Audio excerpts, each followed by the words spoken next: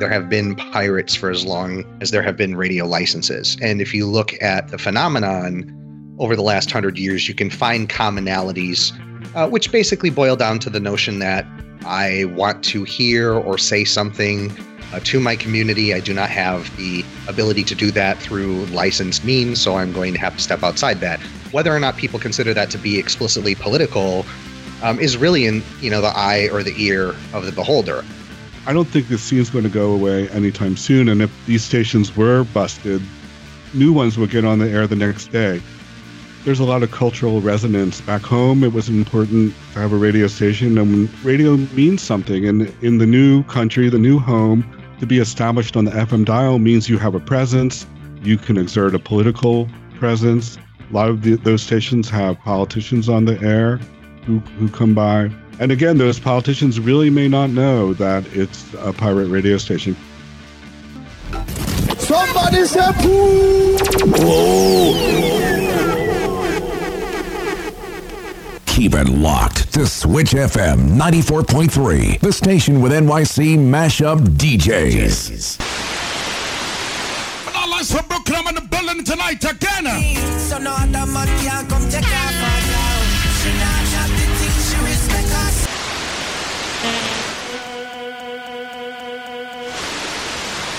Radio Élégance, la reine de la voix antillaise à New York, son programme C'est à tiers, dédié à...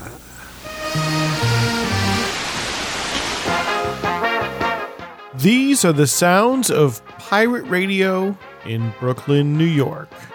We learn more on today's Radio Survivor. Welcome to Radio Survivor, the sound of strong communities. My name is Paul Riismandel, and filling in ably all the way from Brooklyn, New York, we have a frequent Radio Survivor guest, Professor John Anderson. Welcome, John. Hello. It's nice to be back.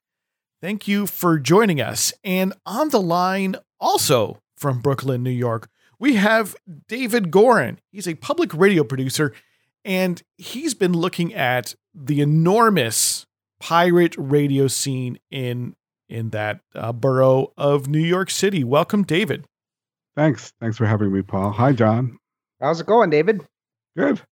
Excellent. All through the wonders of technology, joined here on Radio Survivor. And our topic today is pirate radio in Brooklyn, New York. And folks who've been following Radio Survivor, who've listened to previous episodes of the show, know that we talk about pirate radio not as a sensationalist topic, but really to kind of situate it as a communications medium that is often kind of a last resort or one of the resorts for people who are not well represented in the mainstream media. And David Gorin, he's been tracking the many pirates in Brooklyn, New York. And David, can you give us a sense for how many unlicensed radio broadcasters you think there might be operating in the borough of Brooklyn? Yes. On a typical night, the stations switch on, sign on late afternoon. By 8 o'clock, they're at full strength, which from my listening post in Flatbush, Brooklyn, means I can hear over 30 stations. Most that are broadcasting from Flatbush and also from Midwood and a couple from East New York. I can hear a few more from some of the other boroughs too. Each borough of New York City, except perhaps Manhattan and Staten Island, have their own pirate radio neighborhoods. Really? And so from Flatbush, can you give me a sense geographically for people who aren't from the New York area? Sort of probably from Manhattan. Where are you located then? That's a little bit to the east and south there? I'm very roughly in the middle between Coney Island and Lower Manhattan. So Flatbush is sort of in the middle there. I was just going to ask, David, how did you stumble across the scene in the first place? I know that you have a previous history of exploring like the shortwave radio bands. You've got a great website. What is it? Shortwaveology. Yes, .net. shortwaveology.net. Is that what it is? Yeah. Mm-hmm. And it's not like shortwave and FM or AM are contiguous to each other. So what was it that made you actually, get hip to the notion that this, underground radio scene existed and delved in to the extent that you have? Well, I think on any radio band, be it AM, FM, or shortwave, there exists stations that build community. I think a lot of these stations, commercial or otherwise, sort of are another sort of invisible neighborhood in the air that reflect what's going on the ground. So in the 80s, when I was in my early 30s, certainly listening to FM radio was a big part of what you would listen to for music and culture and public radio. What I was looking for on shortwave or FM was really the unusual. And there's a history of pirate radio and shortwave. And I was aware of pirate radio on FM, but when I was living primarily in Washington, D.C., there was no pirate radio. And in the mid 80s, I started commuting up to New York to see my girlfriend, who's now my wife. And instantly, just from trolling the dial, which was already more interesting than what you would have in Washington, D.C., because there was a lot more diversity because of all the different cultures that live in New York City, I noticed that primarily on the weekends and primarily on frequencies that were sort of in the clear, 91.9 was the big pirate frequency, and 91.5 after WNYE, the local school board-owned station, signed off, pirates would come on the air almost always late at night and on the weekends. They would play rock music. To me, and thinking back on it, they were sort of like tech pranksters. They really wanted to be on the air, and figuring out the technology of getting on the air was almost as important as what they were broadcasting on the air, which for a lot of them, like WHOT and WFUN, which were actually the same guys. And on Long Island, there was a number of stations, WAXY. They were playing rock and oldies. And they also, I think, enjoyed sort of jousting with the FCC, because at that time, with a relatively few amount of pirates on the air, the FCC would go after them. And also in those days, unlike today, it really seemed it was a taboo to get on the air. You were crossing a line when you put a pirate station on the air. So I kept listening, and I noticed when I moved up here in 1990 that suddenly there was a rise in the number of stations, and they would also come on earlier, like really coming out into the light of day, because before they would be on late in part to escape the notice of the FCC. Working on the notion that they keep bankers' hours or something like that. So you've actually you've experienced the pirate radio scene in Brooklyn, and by extension, the 5 boroughs actually expand over time. What do you think has changed? That taboo notion of crossing a line and putting a signal on the air between then and now. Is it just the democratization of technology? Is it the fact that the FCC doesn't have the muscle to enforce the license requirement? Are there other dynamics at play? Well, I think starting in the 90s and around the time of the Telecommunications Act, is the dial began to become less diverse. Prices were skyrocketing. There were many, diverse communities on the air, the South Asian community, and there was an FM frequency that would broker time to Caribbean broadcasters. So there were some outlets, but those outlets started to go away. And I believe that also in that time frame in the mid-90s, from what I've heard talking to different people, that the enforcement was cut back. And also there was a new wave of easier to use technology that you could, and also with the dawn of the internet, even though you couldn't really stream audio because the bandwidth was too small at that time, you could trade information and schematics. And then there was also the burgeoning micro broadcasting movement, which I know you can speak to really well, John. Yeah. Did you see a lot of overlap? I know that there are, for example, pirate radio stations that were explicitly political, especially like in the 90s and early 2000s. I'm thinking of things like Steal This Radio in the Lower East Side, or Free 103.9 up in Williamsburg. Did you see a lot of connections in the pirate scene with that movement, or were those kind of like one-offs? And this has been going on irrespective of the political conditions for quite some time. the communities that were broadcasting, like pirate radio became big in the Caribbean community. And I've also made a documentary on WBAD, a mid-90s hip-hop station, which basically captured the audience for underground hip-hop away from the legal commercial hip-hop station, Hot 97. I've talked with DJ Syntronics of WBAD. He had no knowledge at all of a micro-broadcasting scene in terms of the progressive and the people coming from the art world who were using it. They were really two separate worlds. Wow, that's interesting. So I guess it kind of shows that the desire to access the airwaves is something that can kind of transcend politics and will continue in some respects, irrespective of what the political conditions are. That's interesting. It's something I didn't really fully understand. Yes, although the worlds, they collided if they knew each other at all, at least from my research. There might be more to the story that I haven't discovered yet. But I know that Free 103.9 got a visit from WBAD because WBAD primarily came on the air on Sunday nights. At the time that Hot 97, the commercial hip-hop station, went to talk and then reggae programming. So what DJ Syntronics would do, he called it killing the bugs. He and his mentor, Dr. X, who ran another sort of rule-breaking station, which was somewhere around Long Island City, WJQR Nasty Radio. They specialized in profanity and really wild phone calls that they would receive from their listeners. Dr. X and DJ Syntronics would put on like sort of matching blue button-up shirts. They had a homebrew, a tracking device, and they would go to stations that were on their frequency, 91.9.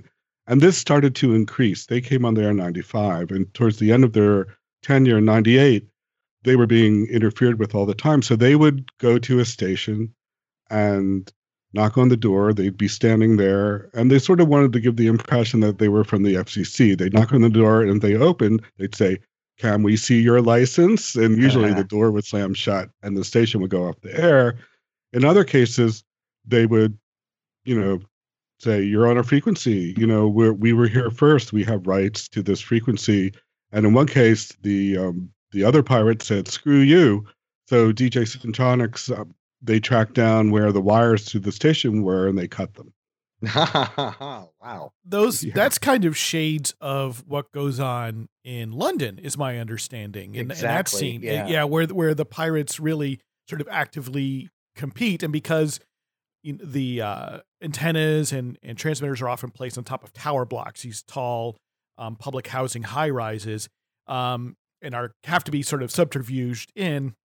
They'll look for competing transmitters, power line, or even antenna, and cut them and do some sabotage. And I hadn't really ever heard of that much happening in the United States, but I guess in a scene like Brooklyn, which is a fairly densely populated area and also densely populated with stations, there's always that chance. David, have you heard of that sort of competition or active kind of sabotage happening since then, since the WBAD went off the air in 1998? I've heard a few instances of it, like reading about that a studio was trashed perhaps by another station or by the son of an owner who went berserk. There seems to be some of that tension going on. What you hear more commonly, especially among pirates, is one pirate broadcasting, say, from outside of the area. During the day, the amount of stations are at a low. I say they go down to like between 5 and 10, but that allows me to hear stations in other boroughs or in parts of New Jersey a little more easily. So about 4 o'clock, there's a station from West Orange, New Jersey called La Main Street. They're played for people from Ecuador. So they play an Andean influence kind of music, and they come on around drive time, and they have very lively, exciting DJs, and they're on a frequency 91.7. So they're on for about an hour, and then here in Flatbush, another local station comes on and just stomps them down. Jueves, maestro, ¿cuál jueves? Estamos en martes. No, pero Huele, ¿no? Como que huele ya a jueves, ¿no? Con esa alegría que pone el DJ. Carlitos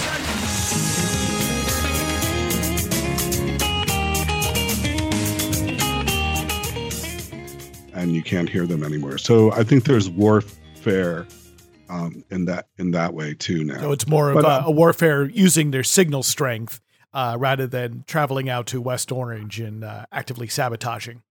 From what I know, and I think DJ Syntonix would say that he really tried to cooperate, although he felt he had a right to the station, he hoped to be invited in and then to work out some sort of sharing plan with the frequency. It was only when he couldn't talk to the person or there was defiance, then he would assert what he felt was his right to the frequency because he'd been there already for a couple years.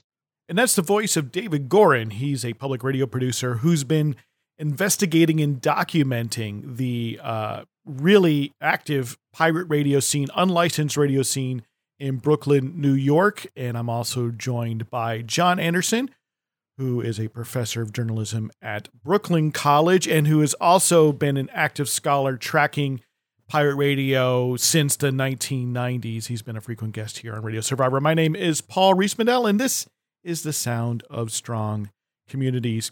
So David Gorin, you have some active projects right now in trying to document this scene of unlicensed broadcasting. I know that you're working on something called the Brooklyn Pirate Radio Sound Map. Can you tell us more about this project? Yes, it's my attempt to, after listening to this very active scene for the past 20 years, to try to make some sense of it. I've been doing a lot of investigative listening and recording. There's no central authority which regulates these stations, no way to look up what's there. They really have been undercovered in the media. So starting about 4 years ago, I started to record all the time. And now I've made this map that's been funded by the Brooklyn Arts Council, where it has a tuner interface and zones in Brooklyn, the major pirate radio neighborhoods, mostly Flatbush, but also East New York and Flatbush Midwood, where there are a few Orthodox Jewish radio stations.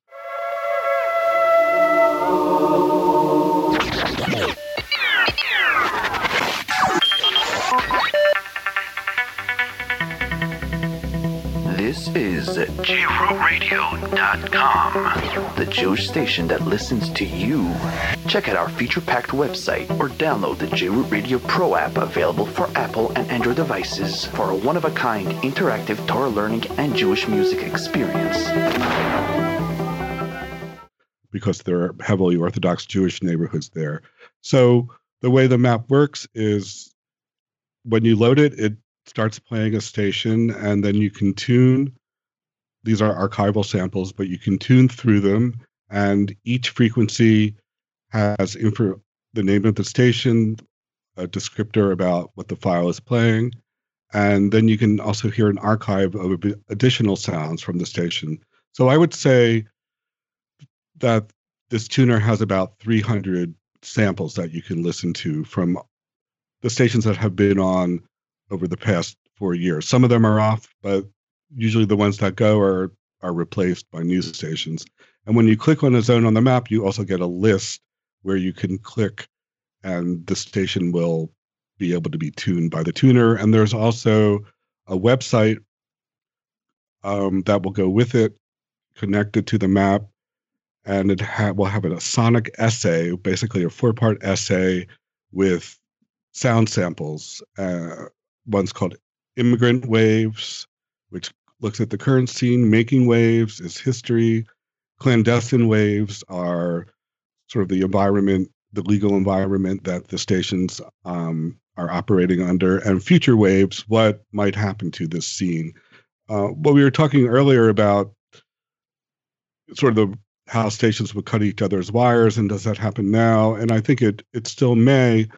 But I think also the station is the scene, the pirate scene now it's in its mature phase. It's been going on for about 20 years when it shifted from these sort of kids playing radio, tech pranksters to communities that began to go on the airwaves because they programmers there perceived a need for this kind of programming.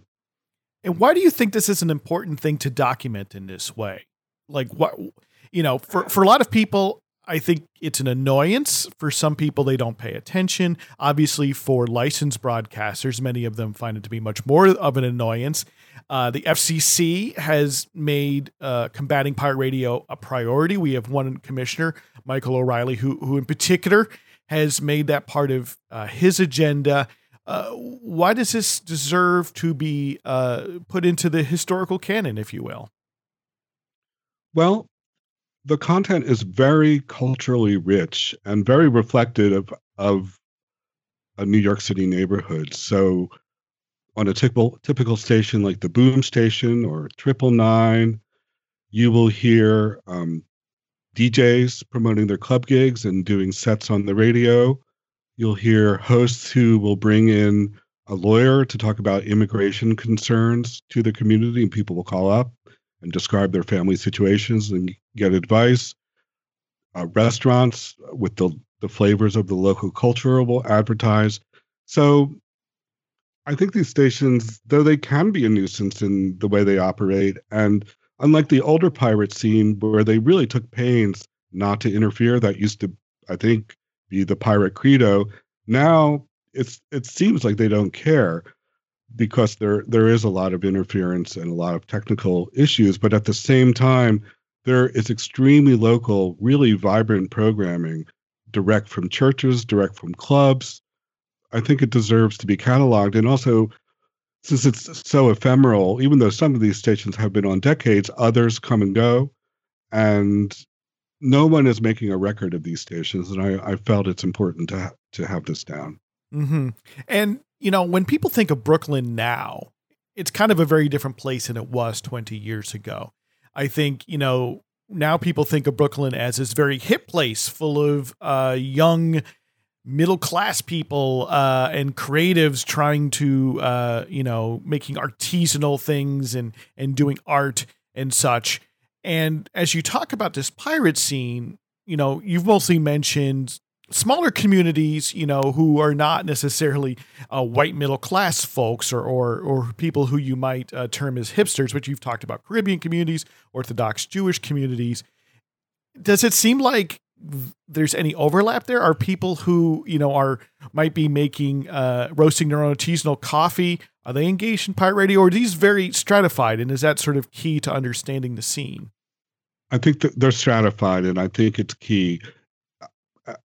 As John was talking about earlier, in the late 90s, there was the East Village station and Free 103.9 and others that were politically and artistically connected, probably largely to white communities, if I may dangerously generalize. The stations that started to come on in the mid-90s were for audiences that are underserved. And even though Brooklyn does have this reputation, as being the hipster borough, there are huge neighborhoods that break down among, ethnic lines or communities that are very diverse. There's a very big Asian community. There's Pakistani, there's Russian. But what's interesting to me, and I'm trying to find out a little more about this, is the largest amount of stations in Brooklyn broadcast to the Caribbean community. And I think the Caribbean community in Flatbush and East Flatbush is huge. There's the Haitian community numbers well over 80,000, and that's the documented people. I would say from my research that the Haitian stations, I said earlier, I hear over 330 stations a night, close to 36. A third of those are broadcasting in Haitian Creole to the Haitian community.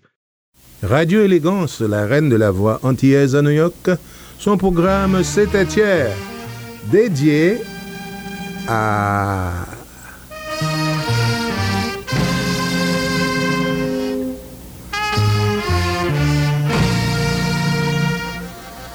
Fitner, fanatique de Mont-Jean-Baptiste. Because the community is really large. So there's a lot of media directed towards the Caribbean community. Jamaicans and Grenadians, Guyanese, and Trinidadians also have a lot of stations that are targeting them. John Anderson, you've been following pirate radio now again for about as long as David Gorin has, and you've longer. only longer. Well, in a different way too. Like I've been trying to take a nationwide look at it, trying to make overarching conclusions. Where David's been deep in the weeds, actually doing ethnographic research to a certain degree on, what is the culture within particular neighborhoods in Brooklyn that are doing pirate radio. And John, I wanted to ask you, looking at more of this nationwide trend, I mean, have you seen this same shift that David notes in Brooklyn and in New York, where it went, sort of started with the folks who were political about, freeing the airwaves, maybe had an artistic bent in terms of doing transmission art. And that was a kind of a very common unifier for a lot of stations, I think, during the late 90s and early 2000s. Have we seen the same shift to radio becoming a tool of underrepresented communities, more so than in this kind of community radio paradigm that used to exist more commonly? That's a really good question, Paul, and it's a difficult question to answer. I mean, I think that there is some sort of latent desire that we have to communicate just as human beings. And, there have been pirates for as long as there have been radio licenses. And if you look at the phenomenon over the last 100 years, you can find commonalities, which basically boil down to the notion that I want to hear or say something to my community. I do not have the ability to do that through licensed means, so I'm going to have to step outside that. Whether or not people consider that to be explicitly political is really in the eye or the ear of the beholder. I would totally agree, with David's kind of tracing of the pirate radio history in New York is something that's fairly indicative of pirate radio across the United States. Yes, it was something that was initially very difficult technologically to do. You actually had to understand radio engineering. Equipment was not readily available, so oftentimes you had to build your own transmission gear. But the people who did that were doing it maybe not as the top priority of being, a political statement, but that definitely played into things because you had to understand that you were breaking the law. You had to know enough to understand that you were breaking the law in order to do it, right? And then, for reasons David's also kind of talked about, the coming of consolidation, which really began kind of in the Reagan era and became very prevalent after the 1996 Telecom Act and the Clinton era, made people start to recognize that elements, especially local or community elements of their radio dial, were disappearing, and that disenfranchised people and radicalized them. And there was a movement that grew up during that time to place pressure on regulators to do that. Now, today, in the 2000s and 2010s and kind of the post-LPFM period, you have, I think, maybe a couple. I mean, all of the other groups that we talked about before, the tinkerers, the hobbyists, the explicitly political, and the community serving, they're all still in the mix. But now we have the ability to actually basically go onto Amazon.com and buy everything you need to put a radio station on the air. And I know from talking with David that he's talked with, pirates in New York City that don't even know what they're doing is illegal. And in that case, I think that it does come back to culture, which is you grew up in a community or a society where radio is very prevalent, like in Haiti. You bring those same communicative behaviors to the new place where you're settling in, and you replicate that environment. So, whether or not people are explicitly understanding that they're flaunting the law when they're doing it, they're all driven by a very similar impetus, which is I would like to speak or hear from people that I cannot in the typical licensed regime. Now, as far as, the FCC is concerned, probably over the last 10 plus years, FCC enforcement has focused along the East Coast, primarily in the Boston metropolitan area, the New York, New Jersey metropolitan area, and in Florida, particularly South Florida. And I keep track of enforcement actions against pirate broadcasters and have been doing so since 1997. And you can see that trajectory increase over time over the last 20 years. And that's the voice of John Anderson. He's a professor of journalism at Brooklyn College, and he's the man behind DIYmedia.net. And that's where you can read much of his tracking of the FCC's enforcement action against unlicensed broadcasters, as well as his commentary about our media environment in general. That's DIYmedia.net. And this is Radio Survivor. My name is Paul Riesmandel, and this is the sound of strong communities. And we are talking about unlicensed radio, pirate radio in Brooklyn and kind of nationwide, because, you know, nothing sort of happens in a vacuum. But even so, there's a very particular set of cultures and practices in Brooklyn that are unique. And that is something that our guest David Gorin has been tracking. He is a public radio journalist. He's got a number of projects where he's been really paying attention to the culture and practice of pirate radio in Brooklyn. And I wanted to follow up on a point, David. It's something that John mentioned just a couple minutes ago. And he said that you've talked with radio pirates in Brooklyn who don't know what they're doing is illegal. And I guess that is sort of, for many people, I'm sure it's sort of stupefying. We just sort of all kind of understand that not everybody can have a radio station just because they have a transmitter. But I don't know, can you fill in the gap a little bit to explain maybe where folks are coming from who don't realize that? It's something I'm trying to figure out. I think what I've learned from asking people on the street, do you listen to Boom Station? Do you listen to 999? Do you listen to Vibes Radio? Yeah. Do you know they're illegal? No. Do you care? No. The listeners don't really know. And so I think it's kind of filtered down. The station that John's referring to, they're actually very inspiring in a way, even more than some of these stations that are just sort of promoting the DJs' gigs. This station, which they agreed to talk to me without identifying them, they broadcast to a very poor community, very poor Hispanic community. They credit themselves for having raised attendance at community meetings. They partner with the police, who really don't know, and they've actually been covered by local media, even using their call letters, but with no question that, well, really, you're operating a radio station from the basement of a bodega? It doesn't really occur to people anymore.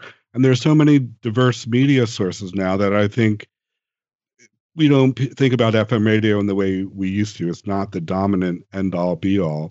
But basically, when these people put the station on the air, they've, heard about getting a transmitter online, and they were told, if you keep it under 300 watts, you'll be okay. Under 300. That's a lot of power. Yeah. And so this is sort of folk knowledge, right? It sounds like to me. It's being passed, it's word of mouth. And I suspect, people, if you're in a community and you turn on the radio and you hear all of these stations, and maybe, if you don't know someone operating the station, you know somebody who knows somebody, right? That there's this sort of circle of people who are in the know, and it becomes much more like, well, yeah, it's just what you do. Right. I mean, I've spoke with people and they're like, I've never questioned it. They just sound like a radio station, albeit with music from their culture. I think some of these stations have a low listenership. I've spoken with the DJ D Life, who was on an early Caribbean pirate in the mid-90s when there was very little Caribbean radio in the New York area. And he thinks at the time, people knew they were pirates, and they were also followed avidly because they had the latest underground music. They had the ear of the street. And now DJ D Life says, in his opinion, they don't have the ear of the people on the street. And he calls it friends and family. So some of these stations may get on the air just for a very small audience. Do you think that those people actually do it because it's just inertia? This is what I do. Or do they do it because they still find value in transmitting via the FM airwaves to an audience? Well, both. I don't think this scene's going to go away anytime soon. And if these stations were busted, new ones would get on the air the next day. But I do think that There's a lot of cultural resonance. Back home, it was important to have a radio station. And when you come here, you want to establish a similar kind of media. To Haitians, radio was very important. There were very few, there was one independent radio voice in Haiti, Radio Haiti. And the second station to start broadcasting in Creole. Otherwise, it was all in French. There was a station that preceded Radio Haiti and broadcasting in Creole, Radio Lumiere, and they're on in Brooklyn. They are relayed on 87.9 with occasional break-ins. Meaning from local programming will come on the air. Radio means something, and in the new country, the new home, to be established on the FM dial means you have a presence. You can exert a political presence. A lot of those stations have politicians on the air who come by. And again, those politicians really may not know that it's a pirate radio station, because the best of them, the ones that sound the best and have really put thought into putting their programming together, they really have the sound. And they probably have a studio, right? They kind of even look kind of legit. They look like maybe a community radio station might look in some other part of the country. Very much so. I would say over half of the stations that I hear, and also keep in mind that in the New York area, there are at least 100 pirate radio stations operating mostly to these diverse immigrant communities. 3/4 of them have websites. They have phone streams where you can dial a phone number and listen to the station. And if you look on Facebook, where many of them broadcast on Facebook Live. So they'll be on FM, they'll be on Facebook Live, they'll publicize themselves over Twitter, they'll give out a phone number. So there's a real sort of, the old days they were on the air because of media scarcity, and now there's an abundance of stations. But I think they persist on FM because of what radio used to mean. And I think also what the people in the East New York station told me once I told them there were laws governing them being on the air and they could get a penalty, they were really worried. And I said, well, if you were cited, you could go off the air at the first level and not have to pay a penalty. And he said, well, how will I reach my older listeners? Most of my listeners are in their 70s and 80s. So I think the stations that are still on the air are serving a more mature audience a lot of the time. I think it's also important to remember that, and David, you kind of talked about this before when you were mentioning how, for example, Haitian pirates will relay information, from the homeland, right? That can't be heard elsewhere except maybe over the internet.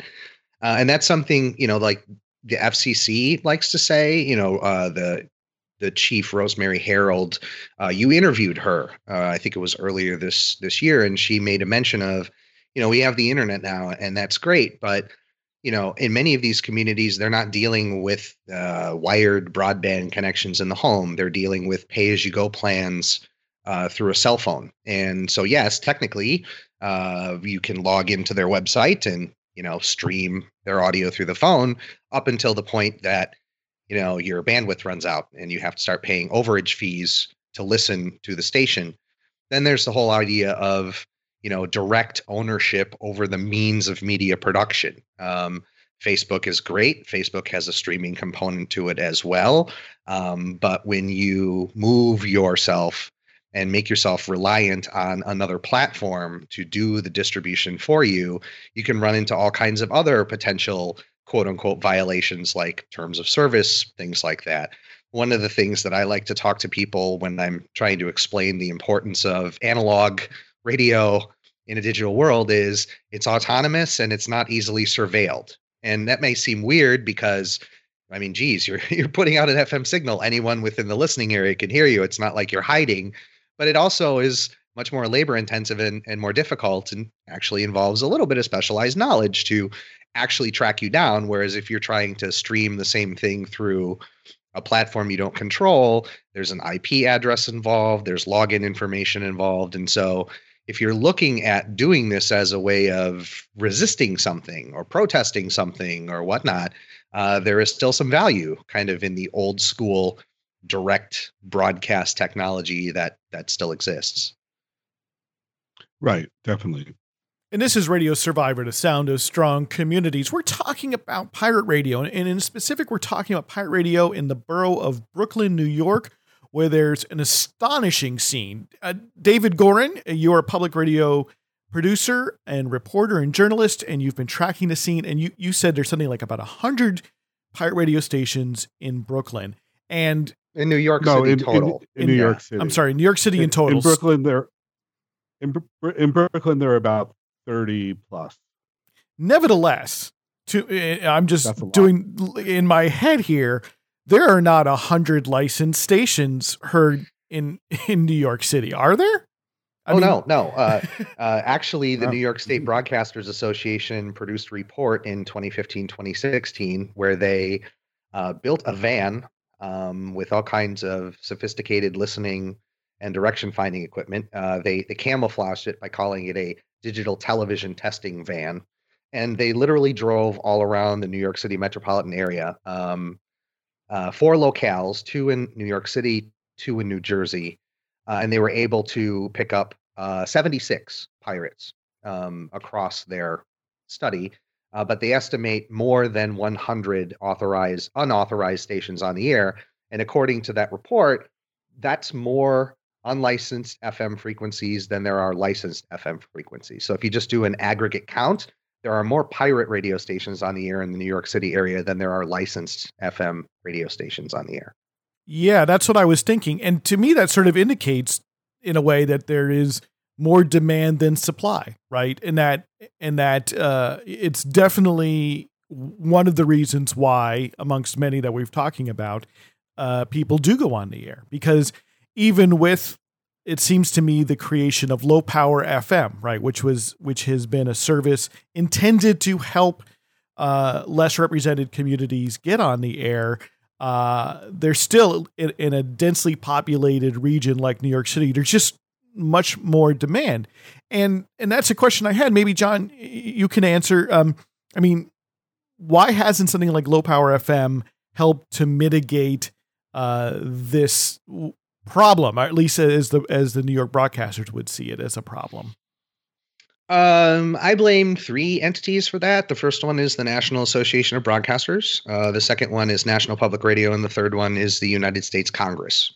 Back when the FCC actually proposed low power FM radio in 1999-2000, they wanted to basically redo how spectrum allocation was done on the FM dial to create spaces for more stations to exist. The FCC has not updated its spectrum allocation rules in decades, but the technology to broadcast more efficiently and use effectively less spectrum, or to be produce a less interfering signal, has increased over time. So the theoretical carrying capacity of the FM dial for the number of stations you can put on it has increased, and the regulation hasn't kept up with that.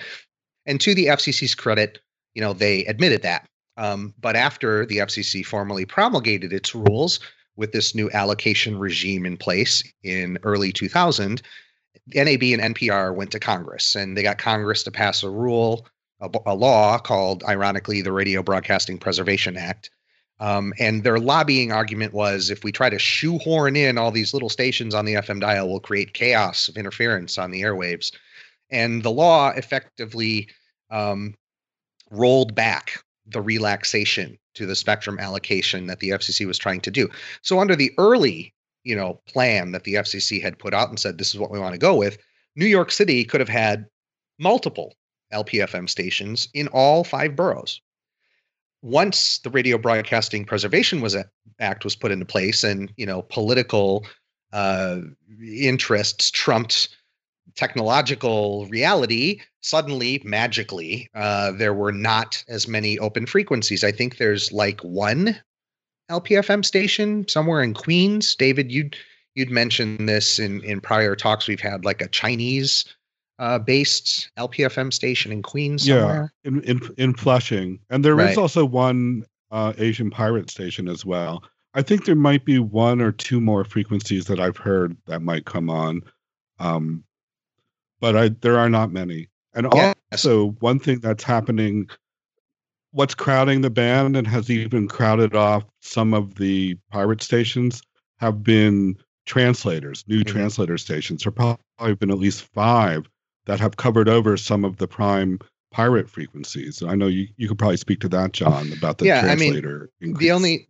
The only difference between an LPFM station and a translator is 2.5 times more powerful by law. It can broadcast with up to 250 watts, where LPFM stations are limited to 100. Translators can put their antennas anywhere, like on the top of skyscrapers. LPFM stations can only put it up about 100 feet in the air, and that's a huge limiting factor for FM radio coverage.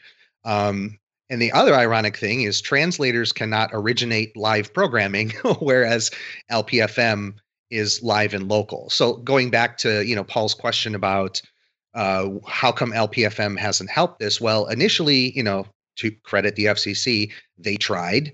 The dominant political incumbents that exert the most influence over Congress got a law passed that basically made the FCC revise their allocation for LPFM. And then between the start of LPFM and today, we've seen 4 times as many of these FM translator rebroadcasting stations put on the air than the number of actual LPFM stations that have been created. So in some ways, the FCC and Congress kind of shot themselves in the foot, because there were a lot of people who were part of that micro radio movement in the 90s or found out about LPFM through things like dissatisfaction with radio consolidation, who are really into, doing it legal. There's a guy in Boulder who was all ready to apply for an LPFM station. He bought all the equipment, and then suddenly, after the Radio Broadcasting Preservation Act was passed, that frequency, quote unquote, disappeared. And that radicalized him, and he went on the air without a license. So in some cases, there are elements of the current pirate radio ecosystem that wouldn't have existed had politicians and regulators handled LPFM properly. So, it's kind of a complicated mix. And about 6 years ago, we had an update to that law. We had the Local Community Radio Act, which re-liberalized, or shall we say, re-implemented those original technical specifications, allowing more low-power FM stations on the air, especially in urban areas. We've talked about it quite a bit here at Radio Survivor. Why didn't that make an impact in Brooklyn and in New York City? Because all of a sudden you could put you had those standards could now be applied, and ostensibly there were some more open frequencies. Why didn't that make much of a dent?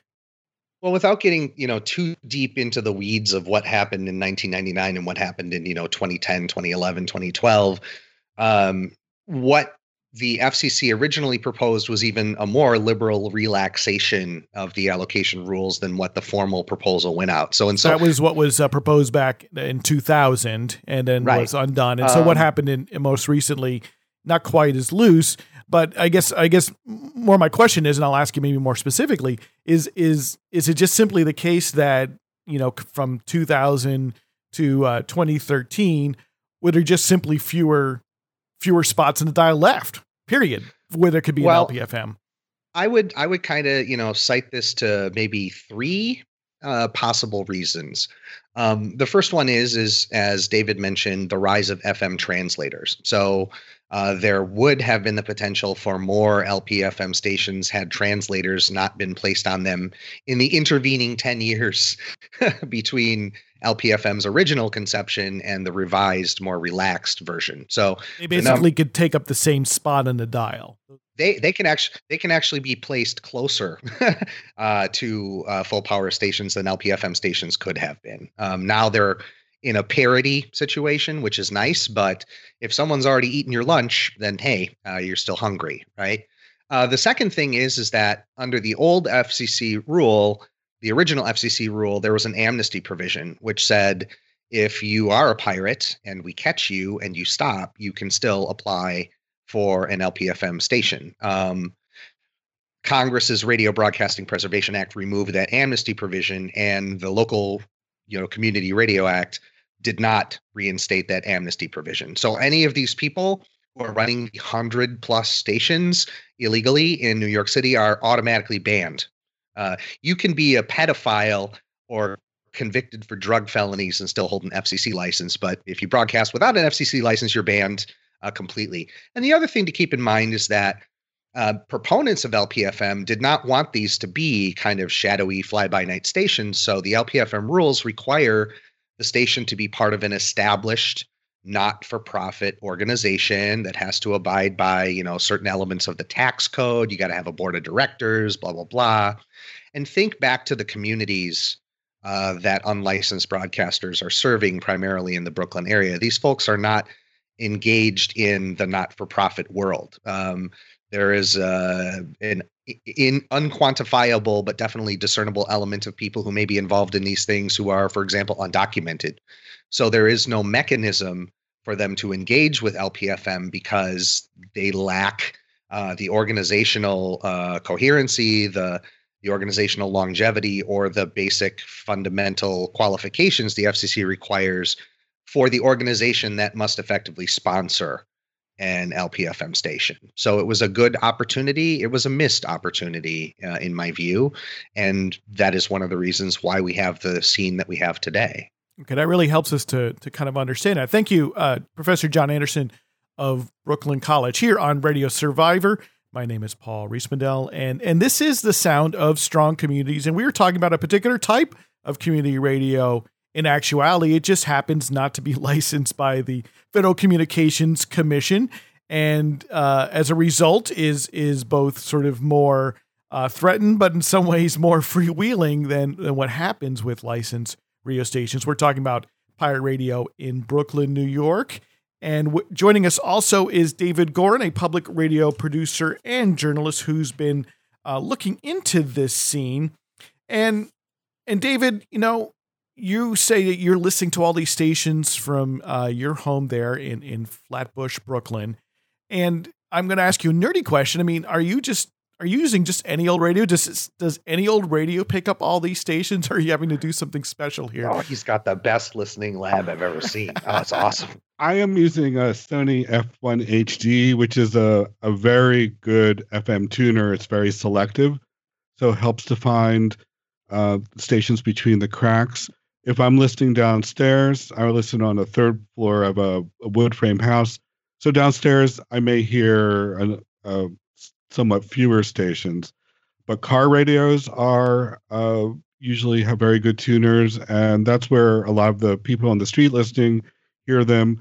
So yes, I'm trying to find as many stations as I can. I'm probably the only FM pirate radio DXer out there. That's the term for listening to long distance radio. But I would say easily the average listener with a normal FM radio in their house or apartment in Flatbush could hear at least 24 stations on an average evening or weekend. They come on at the end of the afternoon.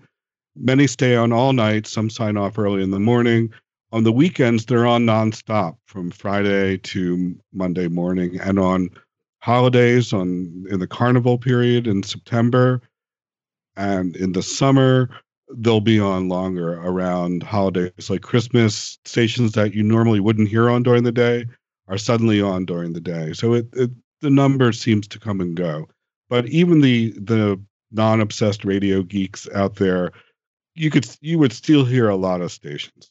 You just might be more likely to hear your much more local station rather than being able to hear one from a neighborhood or two away, I guess. Probably. I think also that the people who do listen to the stations, they are not listening to every single station, which go from 87.9, which is not even a real FM frequency, to 107.9. I think, like DJ D-Life said, it's friends and family, or many of these, I would say at least 7 or 8 stations are purely religious and located at one of the churches in the area. So I would think that their congregation are, which may number in the dozens to a few hundred, are the primary listeners. So it's very local radio in that sense to the people who are listening. David Gorin, thank you so much for joining us from Brooklyn, New York, to tell us more about the pirate radio scene in Brooklyn, New York, and across the city of New York. Thanks again for joining us, David. It was my pleasure. Thank you so much for having me. And thank you, John Anderson, Professor of Journalism at Brooklyn College. Your site is DIYmedia.net. Thanks for helping me out with this exploration of pirate radio this week. No problem. Anytime. This is Eric Klein here on Radio Survivor. My thanks to Paul Rees-Mandel, David Gorin, and John Anderson for that episode today, which was a rebroadcast from March of 2018. This is episode number 174. David Gorin's Brooklyn Pirate Radio map, which you're listening to sounds of at this very moment, and his documentary on pirate radio station WBAD are now up. You can check them out. We have links in the show notes for today's episode on radiosurvivor.com/podcast. Again, episode number 174. Dédié à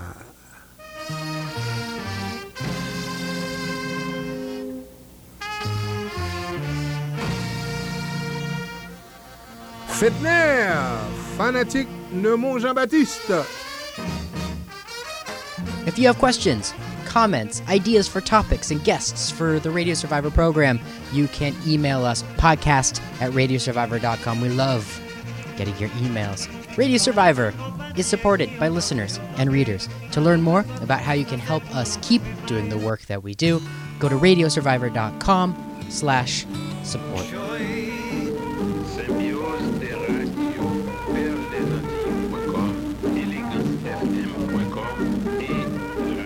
To round out the hour on today's program, we're just going to hear more sounds of Pirate Radio Brooklyn from David Gorin's Brooklyn Pirate Radio map.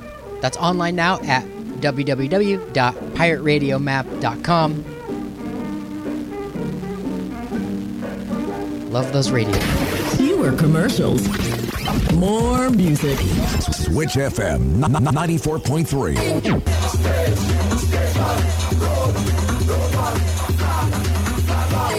So, you already know we play what we want. Switch FM 94.3. One voice, one people, your mouth, Your music, your lifestyle. Switch FM 94.3. This is Switch FM. HD. Don't go anywhere. We're coming back after this commercial break. On Labor Day Sunday, September 3rd, Brooklyn, New York, get ready for Poor Man Jams Curfew. The roof is on fire. Curfew. Call 911. The party burn down. From 6 p.m. until 12 a.m., Williamsburg, Brooklyn. It's a rooftop setting overlooking the East River. Music by Songs for Life, Platinum Sounds, SLI, Post Collection. He saying, she saying, there's a way, Yahweh, not here and there and yea, says the Lord. His promises are yea and amen. He says he will make a river. Aye, aye, aye. Il avait marqué son lit, il fait moi une fois. Il mettait dans l'évangile pour moi servir, c'est raison ça, fait moi. Radio Survivor is a podcast. You could subscribe to it in any of the podcast readers of your choice. Those feed readers, that's what they call them these days in 2019. Well, my name is Eric Klein on behalf of Paul Rees-Mandel and Jennifer Waits and Matthew Lassar and everyone else at Radio Survivor. Thank you so much for listening. Check us out next week.